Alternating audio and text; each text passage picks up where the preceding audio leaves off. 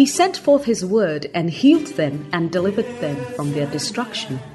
Psalm 107, verse 20.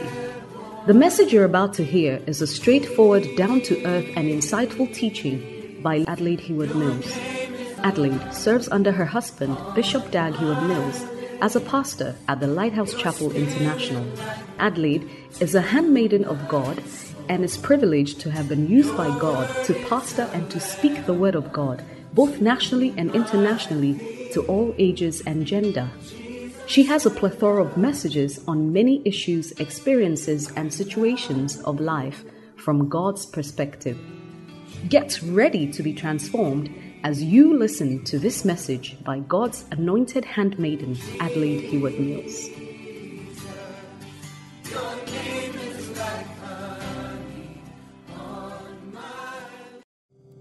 The engrafted word of God, which is able to save our souls.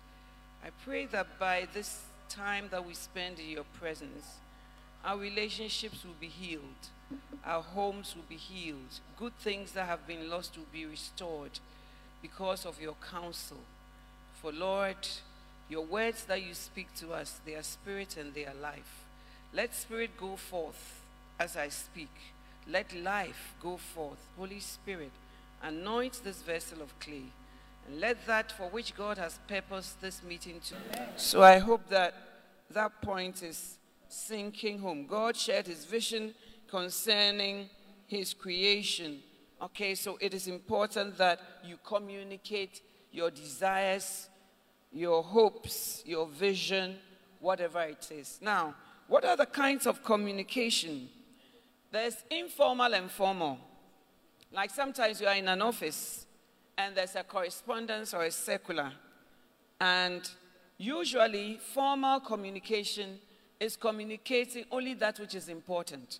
So the communication you get in your office is about only that which is important. It's not about, hey, your dress is nice, or it's serious business.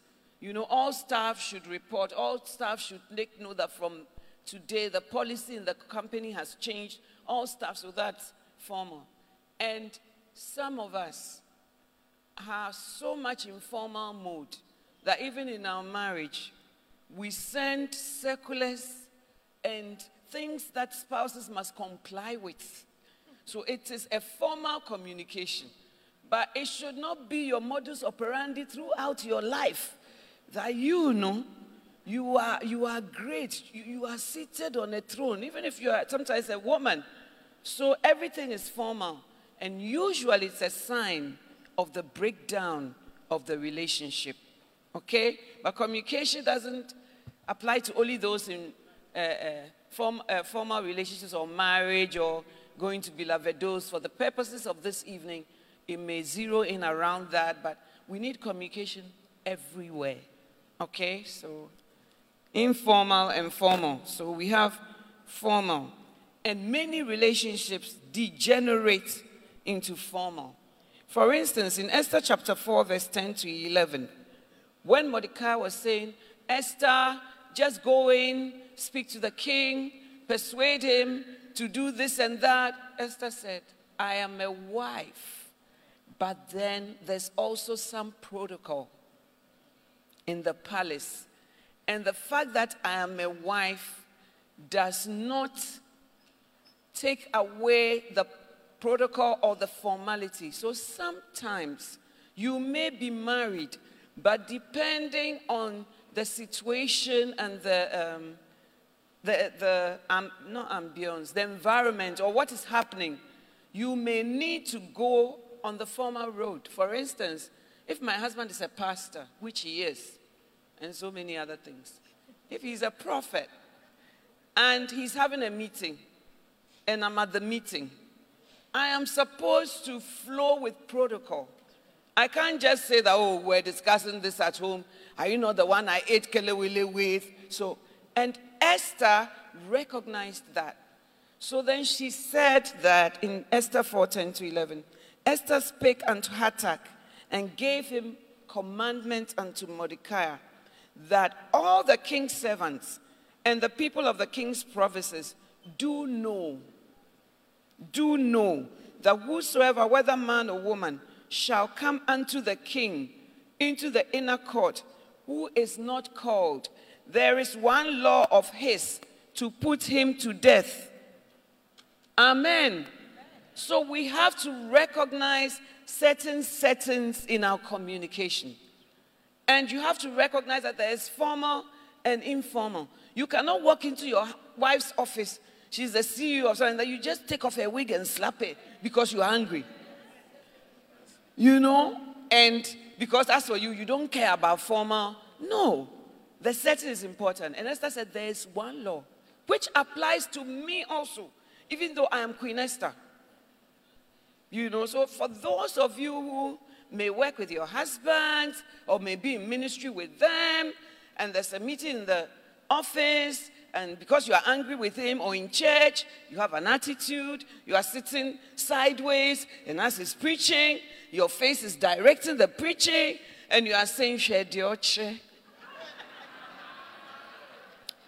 You have to recognize that you are in a setting of formal communication, and you cannot misbehave. And so also goes for the men. You know, sometimes you correct your spouses in the wrong places. You tell them off in the wrong places, and things that you may not tell your employee, you will tell your wife, you know.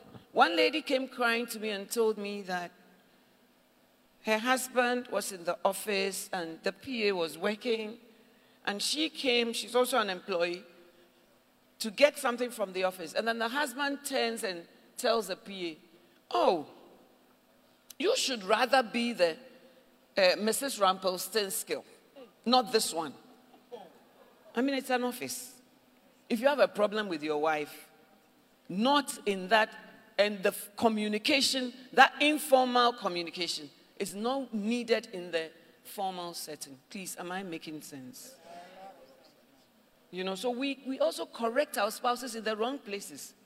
Sometimes a formal setting, you are going to where she asks her, say, "Hey, now what have you worn? Is it a jumper?" In front of everybody. It's a formal setting, you can't do that. So then the kind of communication is often informed by the type of setting. And Esther knew that. She said that before the king is approached, she didn't even say before Ahasuerus is approached. So some of the places, you may not have to use your husband's first name. You know, you be quiet, hey, now it's an office, it's an executive meeting. I mean, come on. Amen, ladies?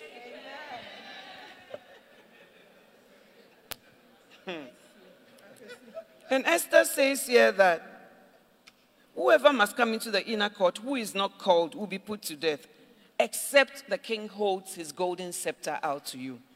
So later on, you find that when Mordecai has put sense in her head that, look, you've come to the kingdom for such a time as this, so put your act together. And she goes to the king. First of all, she makes sure that she's well dressed to come into the presence of the king. Amen? You cannot come to the office with your nightie and say, "I didn't know." It is communication. Your way of behavior is also communication. And the way you carry protocol is important. Amen? And then when she came, she stood where the king could see her. And then when he stretched out the golden scepter is when she walked into the inner court.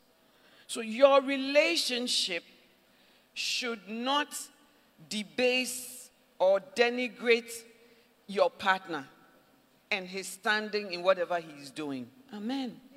I have known of ministries when the pastor is angry, they sit on stage. So when he's angry, then he moves his wife's chair down.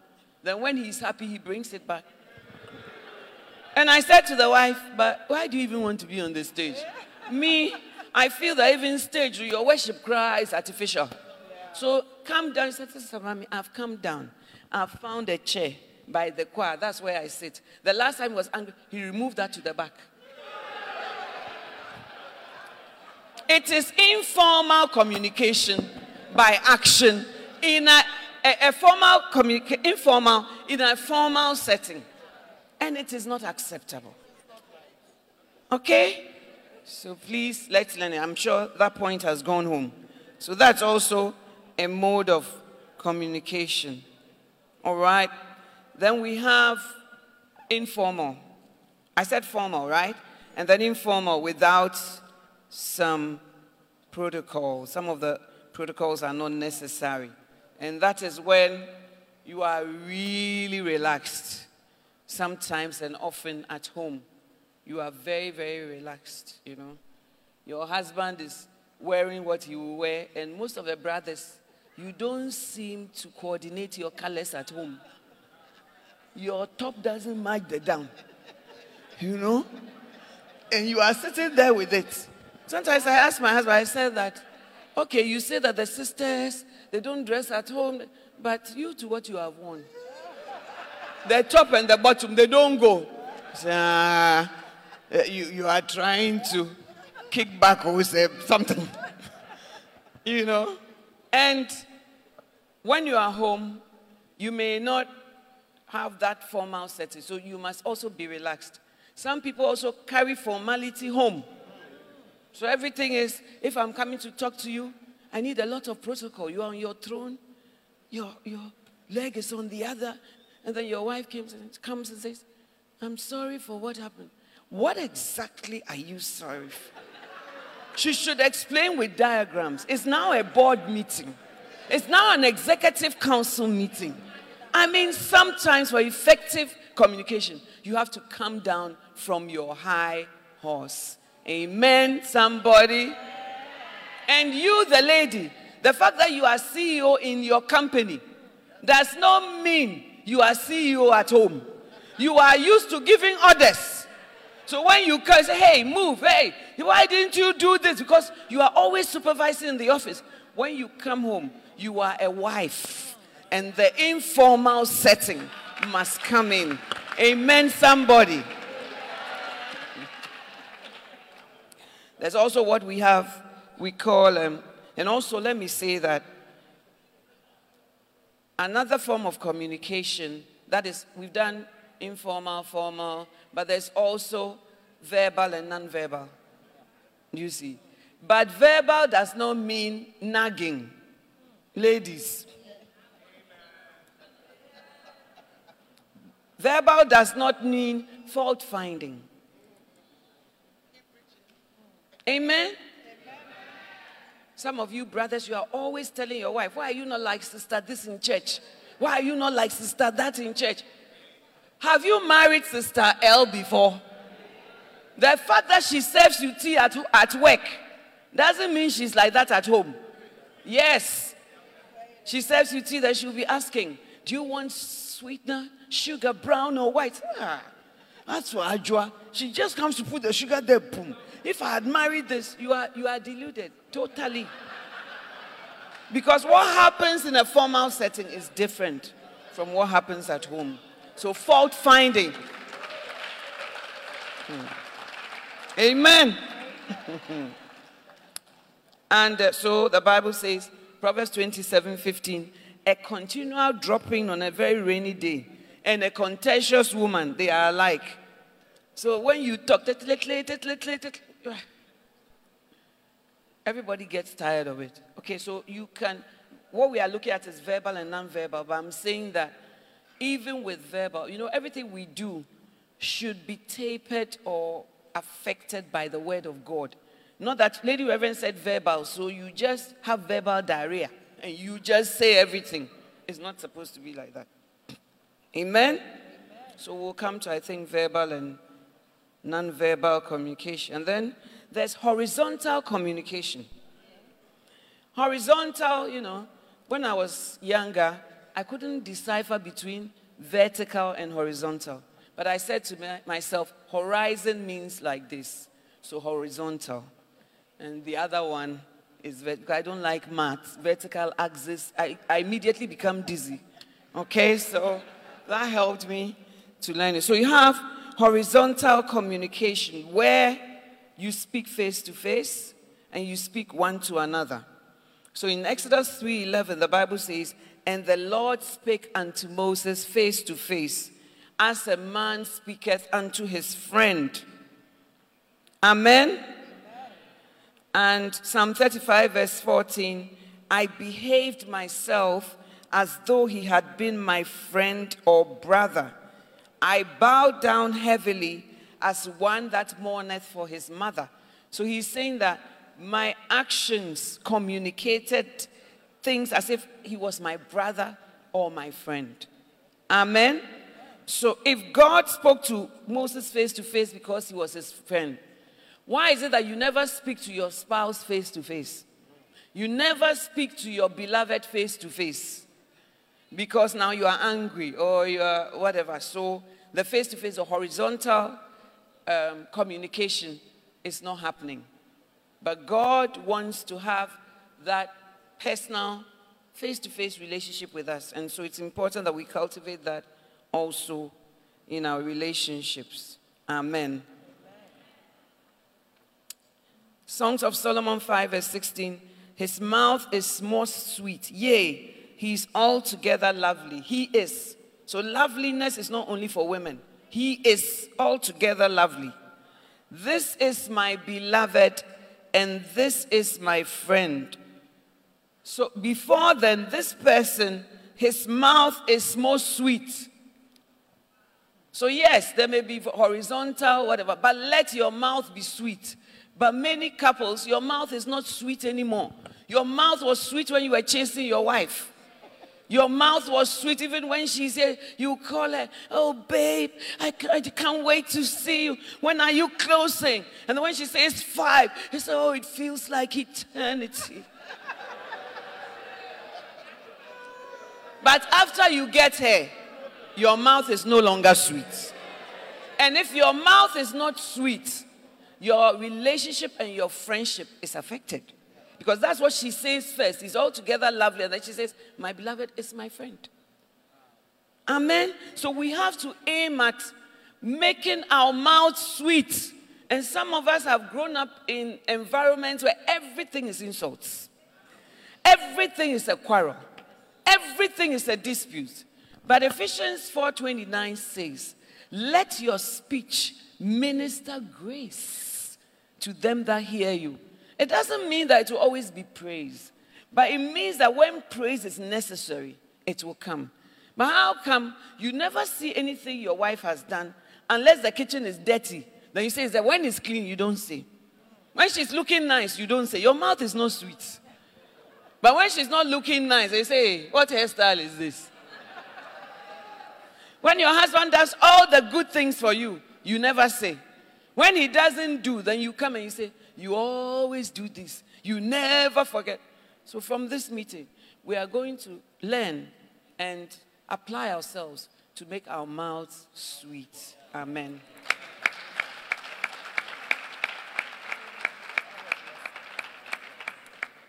In John 15:15, Jesus said, henceforth I call you not servants, for the servant knoweth not what his Lord doeth. So when your spouse doesn't know what you are doing, it's tantamount to a master-servant relationship. Amen? But I have called you friends, for all things that I have heard of my Father, I have made known unto you. So when you make things known to your spouses, to each other, you cultivate the friendship in your communication and in your relationship. Amen, somebody. Amen. Amos 3:7, the Lord will do nothing without revealing it to his servants, the prophets. Now, I said that there are different, the medium of communication. Sometimes it's words, sometimes it's signs, sometimes it's gestures. Nowadays, it's even emojis. Amen. So, in Esther's case, for instance, she said that if the king holds his scepter out to you, then you draw near to the inner court. That is not verbal. It is just a gesture. It's a sign. But it is still communication. And it still carries something that then invites a reciprocal action or response from the one receiving it. Amen? So we shouldn't behave as if all communication is just talking. There's a lot of communication that's not talking. And sometimes, even in the bedroom, the communication should be romantic. The lights should be soft. Talk to us with a sweet mouth, brothers. Amen. Don't just say, go and turn off the lights and come. We had a meeting at the Kodesh, and an older woman, she was very infuriated. And she said, Lady Reverend, my husband doesn't talk to me the whole time.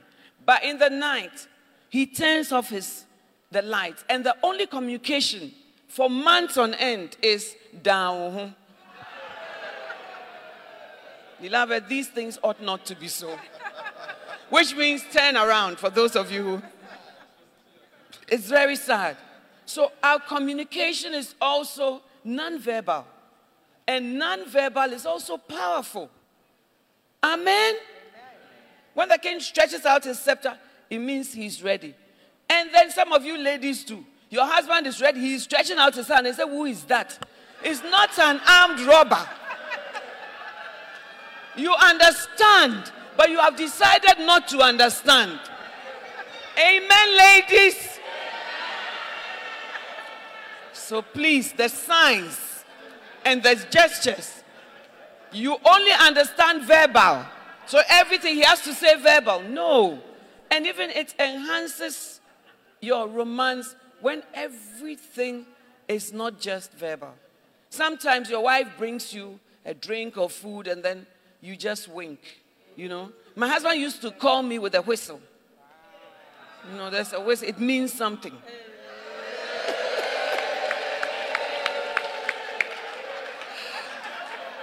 So try and be romantic. Amen.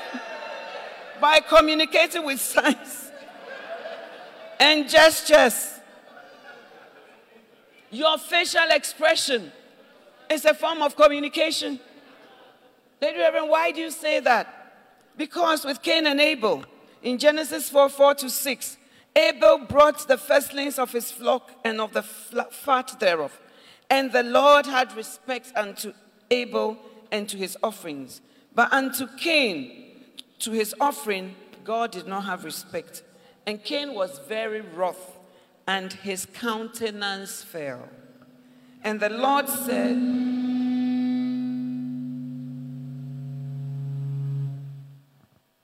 said unto Cain, why art thou wroth, and why is thy countenance fallen? Verse 8, and Cain talked with Abel his brother, and it came to pass, when they were in the field, that Cain rose up against Abel his brother and slew him. Beloved, in communication, we are not mind readers. But we have to know that a face means something. So some of you sisters, you don't smile, but you want to have a beloved. That message is, you are not invited, I'm not interested in you, and I'm not interested in having a relationship with anybody. Your body language, your facial expression, like how Cain's face was, does not encourage brothers to even greet you. They are afraid of you because your face is like thunder or rain. And then when you finish, you say that God is not answering my prayer. Lady Reverend, nobody is coming. Nobody is coming. The way you make yourself and the way you even walk, we are afraid to even say hi to you. You may say, oh, my face is not anything, you know. One of my siblings, my father used to tell her, your face is too straight. As for a woman, your magnet is to smile. And my sibling would reply, Daddy Mpocho, dam na menyimti. Which means that, Daddy, please, that's how my face is. That's how God created it. And my choleric father would say, that face would definitely change. And today, my sister is always full of smiles. She's so, her personality changed. Because my dad said, this face, we don't need it in this house. Some of you, when you quarrel with your spouses, your face is not good. But when you come to church, and the sisters are talking to you, then you will be smiling. Then your spouse will be wondering, hey. So he is capable of talking. And also, you, the spouse, read the signs. Don't always think, if he's angry, he should tell me. If he's not happy, he should tell me. you've lived with a person for some years. The person's body language will mean something to you. So then you come and you say, oh, I realize you are not happy.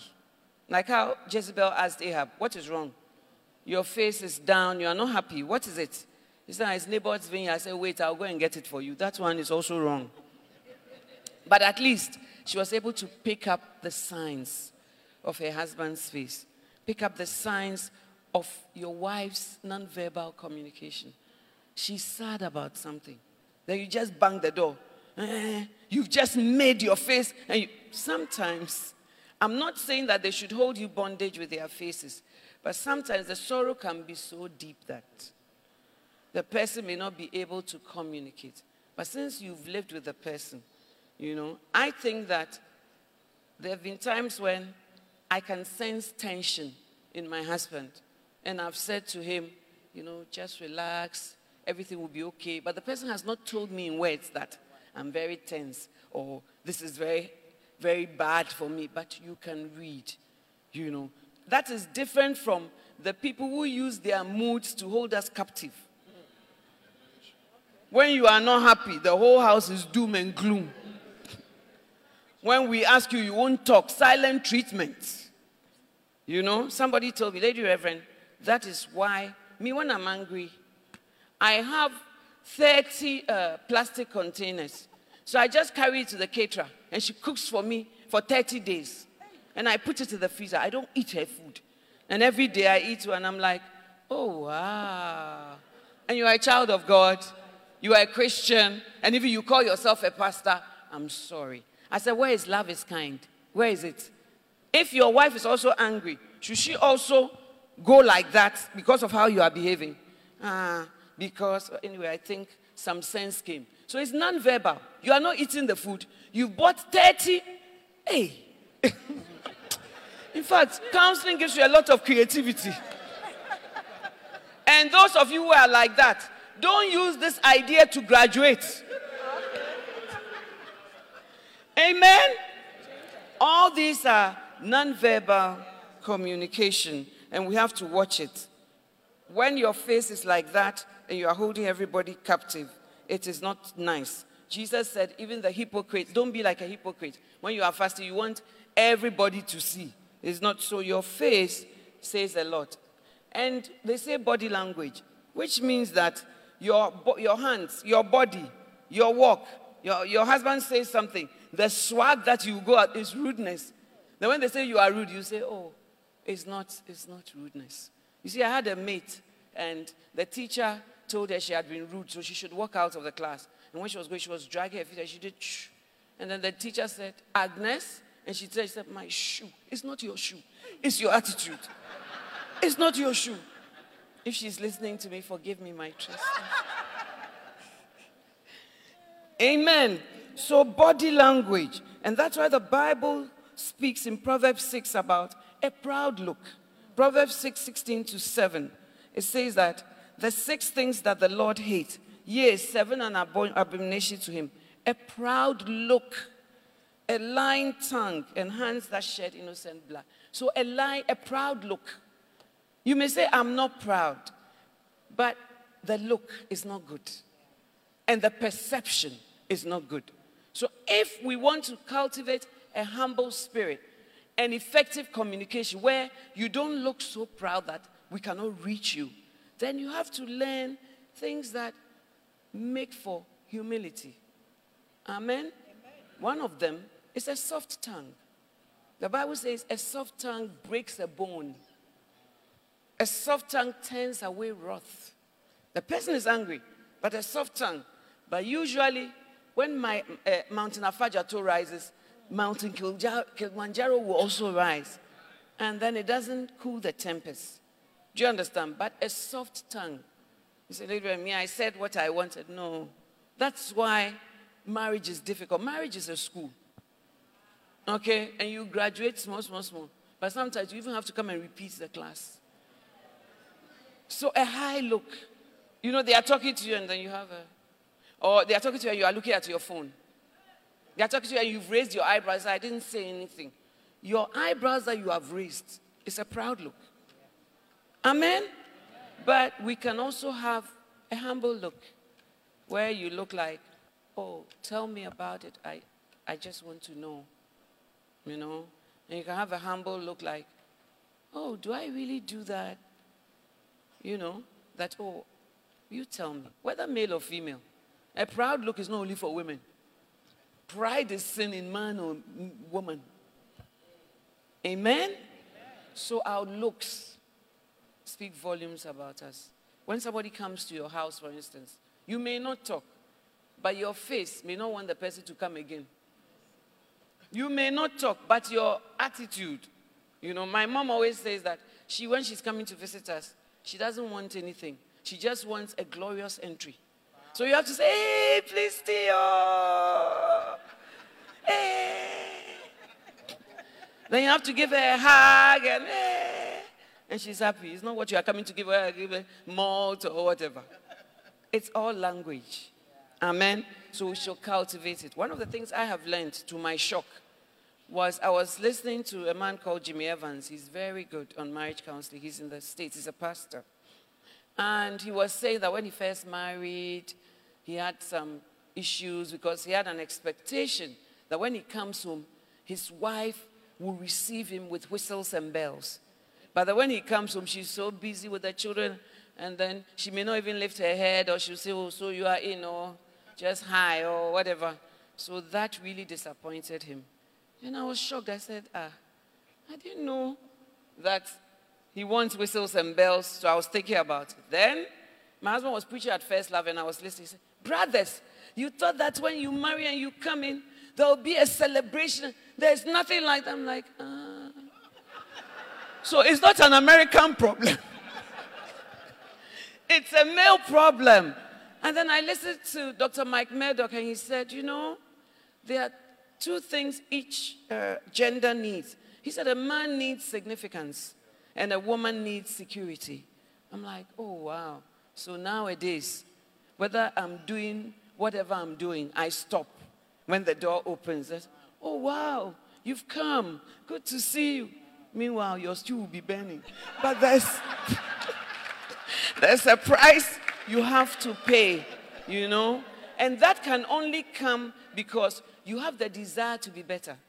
And that communication, you know, I'm not the type that will not mind you or will not greet, but I decided that I have to take it a notch higher by looking very excited that you have come.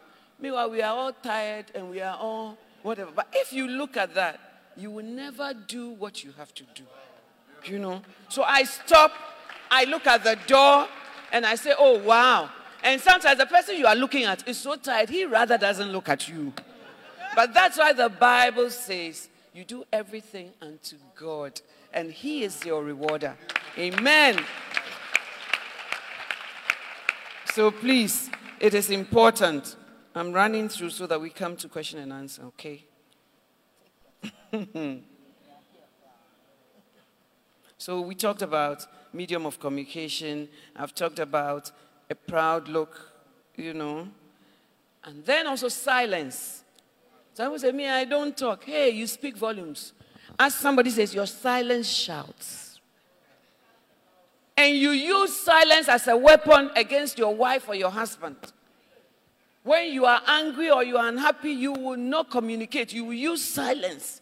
And you know that the other person has the opposite of your personality and is very bubbly and whatever. And so when she asks you, how was work? Good. How was that? And sometimes you don't even talk, as if the person is a log. All that is communication. What you are communicating to the person is, you are not worth anything. You are not important. You are not significant. And I'm punishing you. Amen? So then Job 32, verse 17 to 19 says, no, I will say my peace. I will speak my mind. For I'm full of pent-up words, and the spirit within me urges me on. I'm like a cask of wine without a vent, like a new wineskin ready to burst. You are swollen with anger, bitterness, whatever, but you are using silent treatment. And it is manipulation. And manipulation can become witchcraft. And witchcraft is not found in only the female species.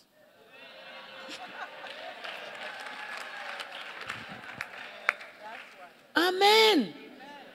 Job said, if I don't speak, I become like wineskin that's about to burst.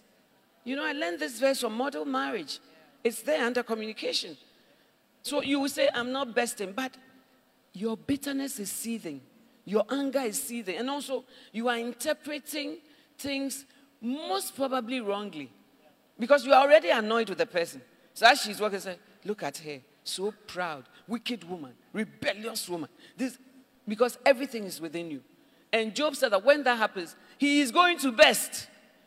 You will also explode. And by the time you explode, wow, maybe your spouse didn't even know. So, oh, has this been going on? Say, when I don't talk, what do you... Please, you are not an idol. The Bible says they have a mouth, but they cannot speak. You are not an idol. You have a mouth. So speak. Job said, because of that, I will speak so that I will be refreshed. So speaking refreshes your relationship, refreshes your partner, refreshes you. Amen, somebody. Amen. Who are the people who use silence, silent treatment? Put your hand up. And you use it to the children too. I'm not saying that when you're angry, you should look all bubbly and all. But silence you, and sometimes for months, for weeks, for days. And the person has nowhere to go because she left her father and her mother to come and stay with you. And you have made yourself a Stone Age man. And you are punishing her through that. Beloved, it's a seed. God is watching us in all these things. May the Lord have mercy. Like Absalom, the Bible says that he neither said good nor bad. 2 Samuel 13, 22 to 23. He neither said good nor bad, but he was planning evil in his mind. When you use silent treatment, when you don't communicate, evil festers, and you have a lot of bad and evil plans, usually it's not healthy. If you are so angry you can't speak, go and talk to your pastor. My wife did this, my husband did this, and I'm so upset. Please talk to him. And the pastor hopefully will call both of you, and then you can vent. Amen. Amen. Ask your neighbor, do you use silent treatment?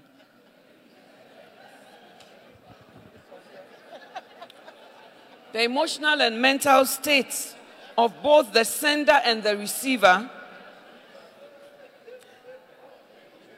Okay, it's enough. It's enough. Your emotional and mental state of both the sender and the receiver affects the effectiveness of communication. Your emotional state is that you are angry. Your emotional state is that you are depressed. Your emotional state is that you are feeling very bitter, or you are feeling very sad.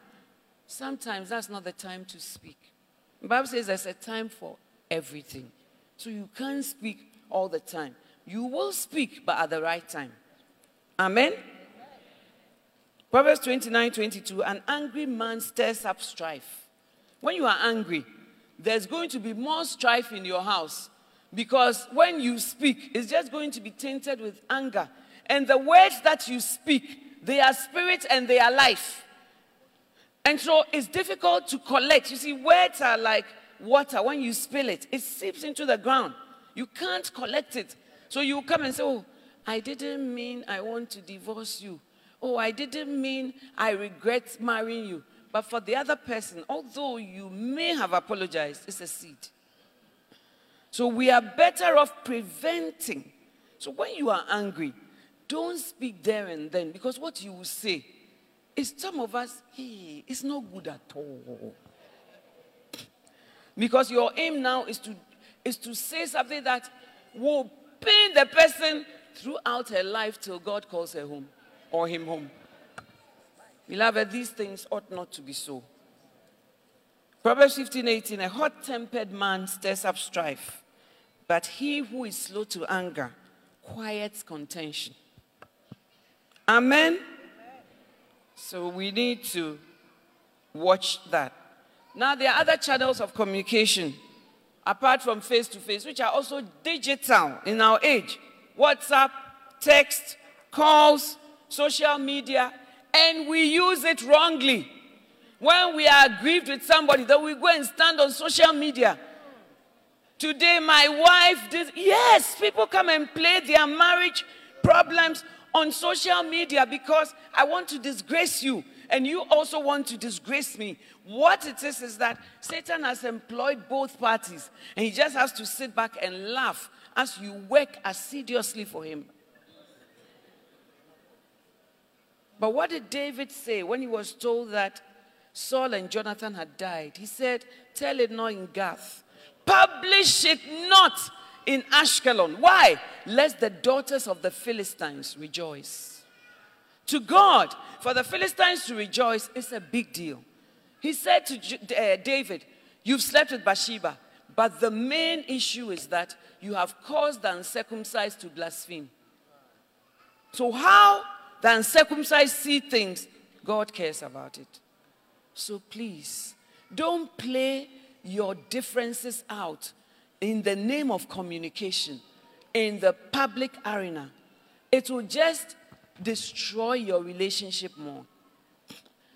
And it happens to people who are low profile. It happens to be because now you can become a TV star. Anybody can sit in their room, take their phone, and have a press conference. Anybody can sit in their room, have a phone, and then they'll say cheers when they are drinking tea. Anybody. Anybody. Amen? Amen. And you say, hey, my wife, she did it. Then the interpreter, the moderator will ask you, so would you say that your husband was kind? Oh, not at all. That is not how to build a home. That is not how to build relationships. That is not how to even build an organization. You resign from Barclays Bank and go on Facebook and talk about Barclays Bank. Stanchart will not employ you. GT Bank will not employ you. Stanbic will not employ you because they don't want a person like Fidelity will not employ you. Prudential will not employ you. Did you offend them? No. But when they saw that you were not worth any salt. Amen. Even Rural Bank, LPBM said. Rural Bank. Even our defunct Western Rural Bank in Takoradi will not employ. So don't play your things out in the media.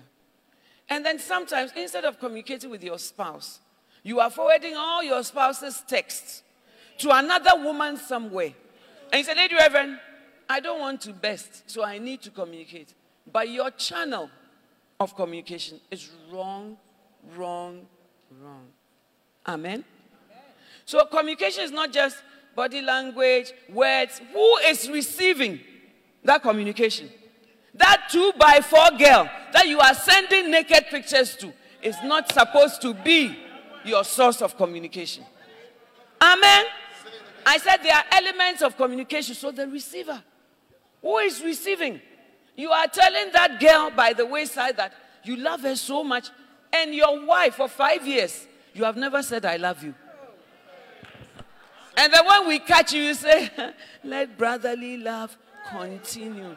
Nonsense with capital N in high heels. Amen.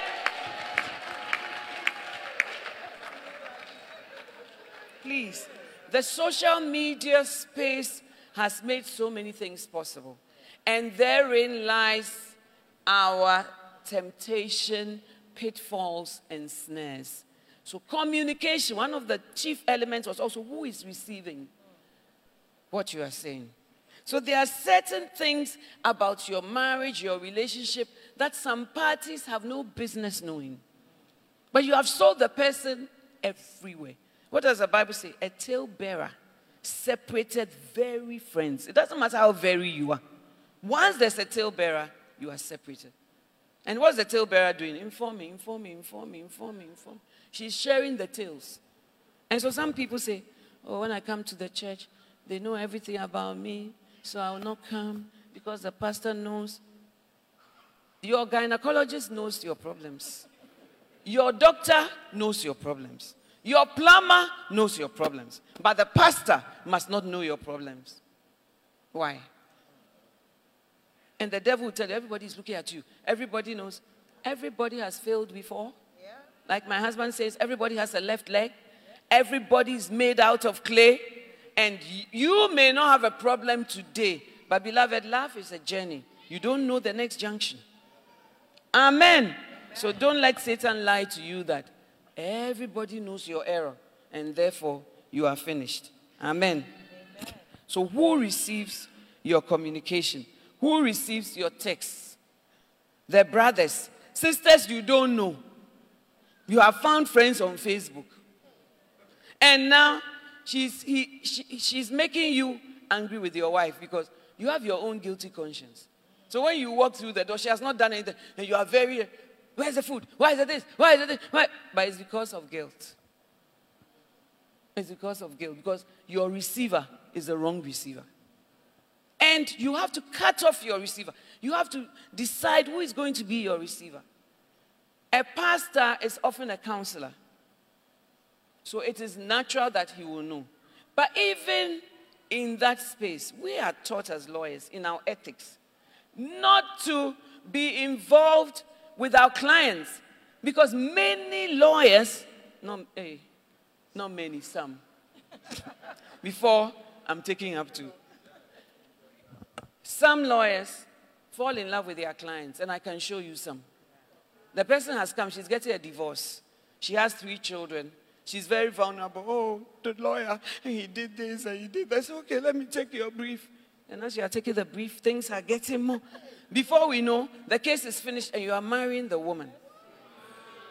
So we are taught not to do that professionally in our ethics. And it also applies to pastors. Amen. Because when somebody is vulnerable, cries, okay, take the tissue. And I say, oh, if I was married to this man, he would really care for me. Sir? So we must communicate, but there are times when it also has to be formal so that we don't go beyond our boundaries and get into problems. Amen. Am I making any sense? Okay. Now, we also need wisdom in communication. We need the word of God.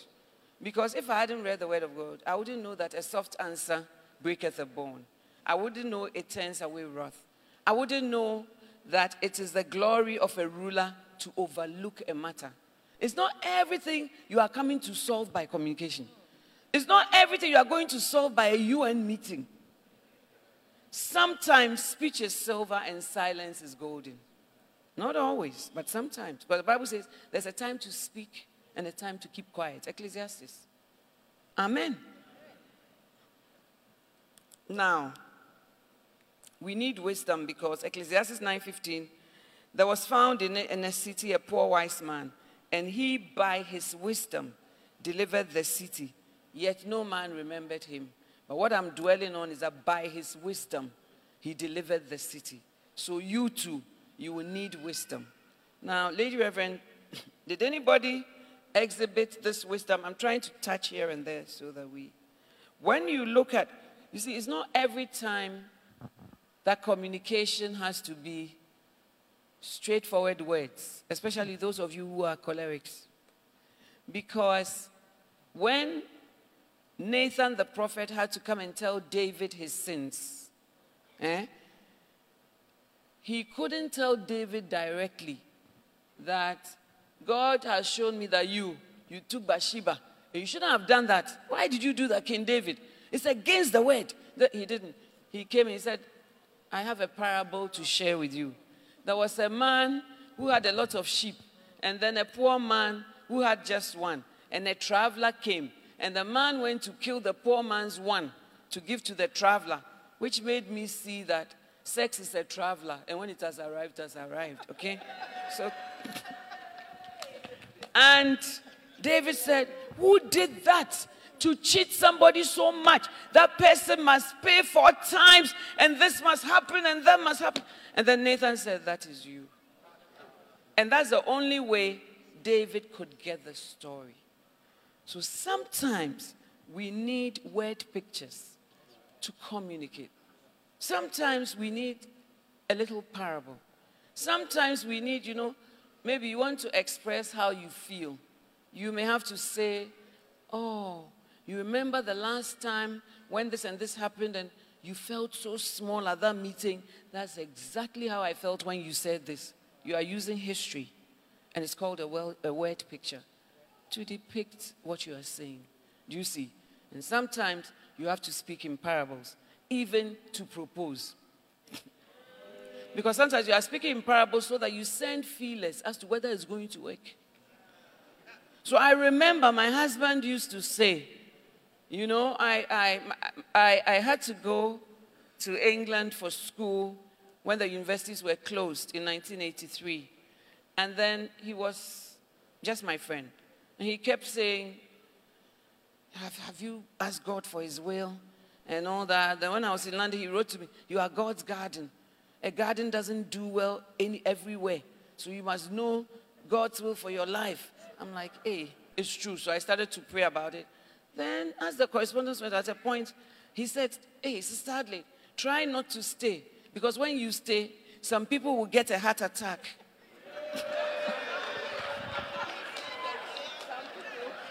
And at this time, we are not beloved. So I'm wondering which people.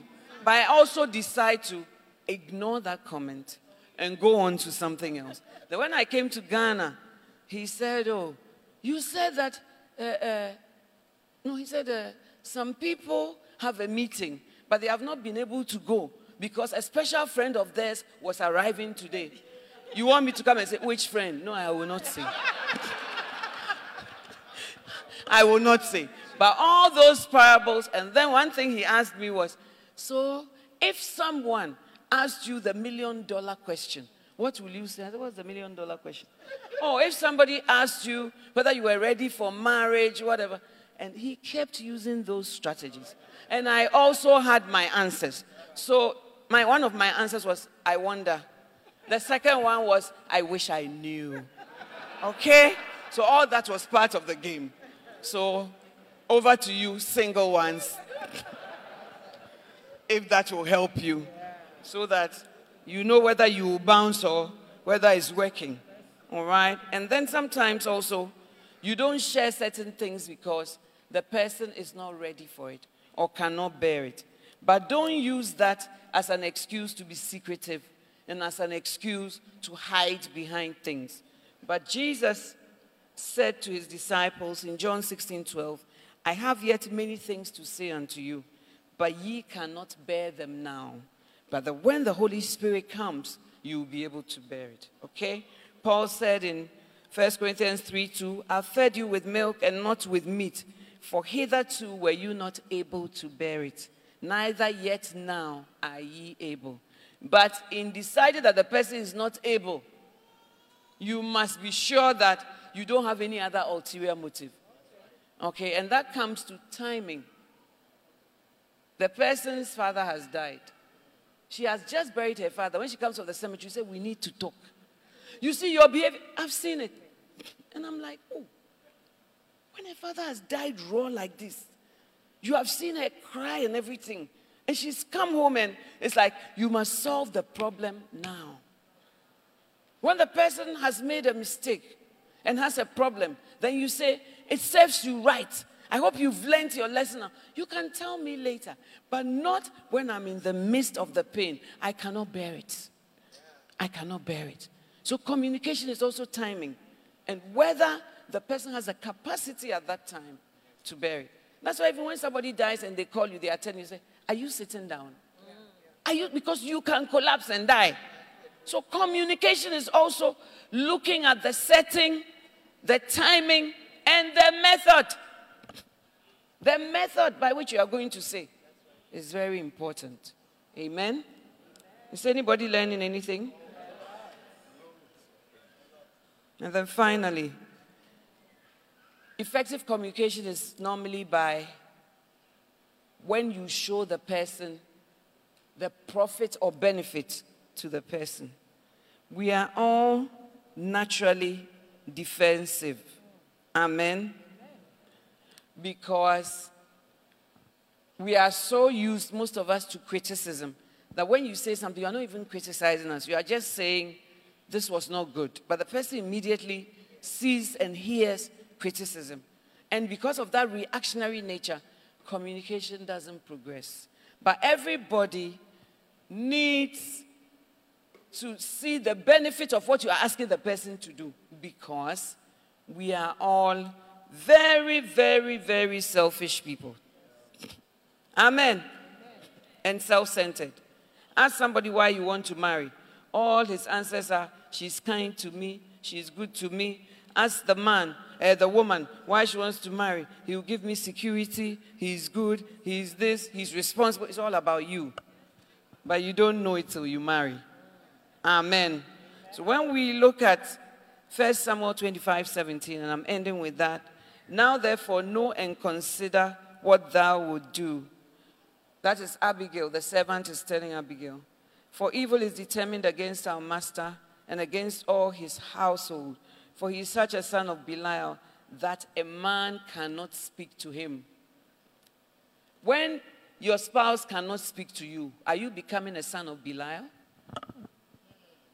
Because saying Nabal is a son of Belial because no man can speak to him. Nobody can tell him, oh, neighbor, how you sent David away, it wasn't fresh. Nobody can speak to you. When you get to that place, have you become a son of Belial? Amen. You can also become a daughter of Belial. I think that helps the men. And Abigail says to her young men in verse 19, go on before me. Behold, I come after you. But she did not tell her husband Nabal, because he was not able to bear it at the time. But when she went and she came back, she told him. Amen? Amen. So when you read 1 Samuel, she also communicated by her actions. By sending food ahead, she made room for herself. A man's gift makes room for her or for him. Amen? And when she saw David in verse 20, as she was riding on her donkey, she saw David and his men coming towards her. David had just been saying a lot of good it did to help this fellow. We protected his flocks and like he's ungrateful and all that. May God strike him. Verse 23, when Abigail saw David, she quickly got off her donkey and bowed low before him. Amen. Gestures of reconciliation. Gestures of humility. You know, when you know that you've hurt your wife so much, don't say, well, that's me, take it or leave it. No. There are ways that your sign language, she didn't even speak at this juncture. She got off her donkey, she bowed low, and she bowed down to David. That alone was enough. So your gestures, which is part of communication, can make room for you. Amen? Amen? She fell at his feet before she spoke. What are your gestures when your wife is upset with you? What are your gestures when your husband is upset with you? What are your gestures where it's like, me, I've said sorry, and even the sorry. Attitude in the sorry. Attitude, there's no humility. But it's the humble that God lifts up. But he resists the proud. So may pride go out of our relationships. And may we speak the truth in love. Amen? And Abigail said in 24, I accept all blame in this matter, my Lord. Please listen to what I have to say. I know Nabal is wicked and ill-tempered. Please don't pay any attention to him. Verse 26, now my Lord, her choice of words. She's wealthier than David at this juncture. David is a wilderness dweller. She's not supposed to call him my Lord. But politeness and reverence is part of speaking to minister grace. Amen. Let's learn it. It's like when you are polite, you feel that it means you are nobody. No. It rather shows you are cultured. It rather shows that you are coming from somewhere good. Amen. Now, my Lord, as surely as the Lord lives and you yourself live, since the Lord has kept you from murdering and taking vengeance into your own hands, let all your enemies and those who try to harm you be cursed as Nabal. So David is seeing some benefit. She's speaking about his enemies, not about herself. Not about what she will get. Not about how it's important that they all get good scores. But she's saying, David, I just ask God to, to deliver you from all your enemies. And then she says, I've brought a present. Please, 28, please forgive me if I've offended you in any way. Then she says, the Lord will surely reward you with a lasting dynasty. For you are fighting the Lord's battle, and you have not done wrong throughout your entire life. Hey, praise and worship. Praise and worship. It's not flattery because it's the truth. But she knows that she cannot just come pleading her case. So now she starts by celebrating the good things. When you celebrate the good things in your spouse, he or she will be willing to listen to your criticism. But when every day criticism comes first, you've lost the person. Amen. Verse 29, even when you are chased by those who seek to kill you, your life is safe in the care of the Lord your God, secure in his treasure pouch. But the lives of your enemies will disappear like stones shot from a sling. Hey, is it a poetry class? And then she says in verse 30, when the Lord has done all that he has promised and has made you leader of Israel, don't let this be a blemish on your record. Then your conscience will not have to bear the staggering burden of needless bloodshed and vengeance. And when the Lord has done these great things for you, please remember me, your servant. Wow. So your conscience and looking at where God is taking you. Why are you going to shed blood? Your record will be destroyed. Don't do it. There are times when I've said to my children, I heard that this is this, but I have my doubts because it just doesn't suit you. So, Mommy, what does it mean? I said, for the person I know you are, it doesn't suit you. And then you see the person mellowing and interested in listening to what you have to say next. The art of communication, it's an art. It is learned, and it takes the wisdom of God to end up at the right place. Always point out to the person the benefit he will get or she will get when she takes a certain course of action. And I believe that all these things, by the grace of God, will help us in our communication. Now, I must say that I don't want to deceive you that when you communicate, or even you communicate well, all your problems will be solved. There's nothing like that. That's why the Bible says that when a brother has a problem with you, take it to the elders, a fault. You go and talk to the person. If a person doesn't agree, take it to the elders. If the elders are still not working, take it to the church. And after the church, treat it as if you are dealing with an unbeliever. It's just like the hierarchy of the court. If you have a case, a low case, you go to district court. That's why those people are called magistrates. And when you are addressing them, you call them your worship. Okay? Then you come to the next court, which may be, let's say, the high court, and there, the circuit court. And there you may say, Your Honor, yes. And then high court, you may say, my Lord. And then the top, you say, my Lord, Chief Justice, So you have hierarchies. When your case doesn't work at district, you go to circuit. When it doesn't work at circuit, you may go to high court. No, it doesn't work at high court, you go to court of appeal. It doesn't work at court of appeal, you go to Supreme Court, the highest court in the land. Okay? So petition went to the high court because of the level of... So some of you, your quarrels are at circuit court, high court. Let it end there. Don't take it to court of appeal. Even Supreme Court will determine and you will still say, I don't agree. Agree on the way. And Satan will always give you a picture that things are not working, things will never work. But beloved, with God, all things are possible. So take it, as Bishop Kakra said, to the highest court, and that's the court of heaven. And let heaven plead your case. In marriage, there will be some unresolved issues, but you will still be able to have a happy and contented marriage. Lady Reverend, how is that? Because in life, sometimes you have sugar issues, sometimes you have blood pressure issues, sometimes you have malaria issues, sometimes you have migraine, things that last for a long time. You just control and you still lead a normal life. In your marriage too, it may be diabetic, it may be asthmatic, it may be hypertension, but it may not be perfect, but it is still a good marriage. And I pray that the greatest communication of all is with God Almighty. Because the Bible says that he does not see as man sees.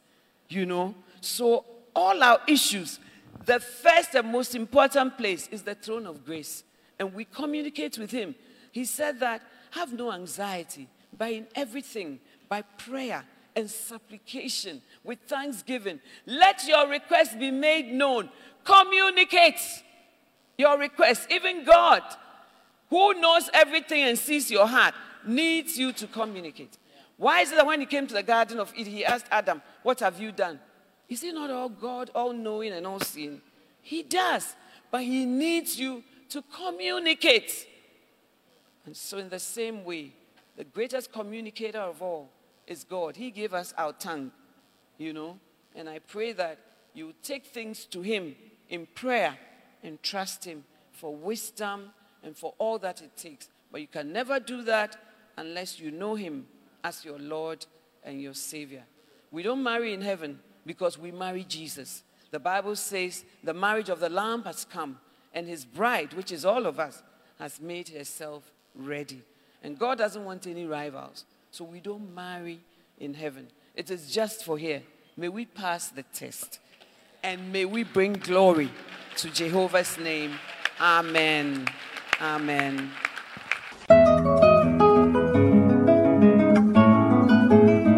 It was great having you today. To find out more about the resources available by Adelaide Heward Mills, please visit at the Qodesh, North Kaneshie, or meet her on Facebook at Adelaide Heward Mills.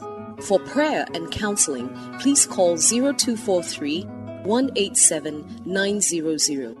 You can also drop us an email at honeyonmylips@gmail.com. We would love to hear from you. Until next time, God richly bless you.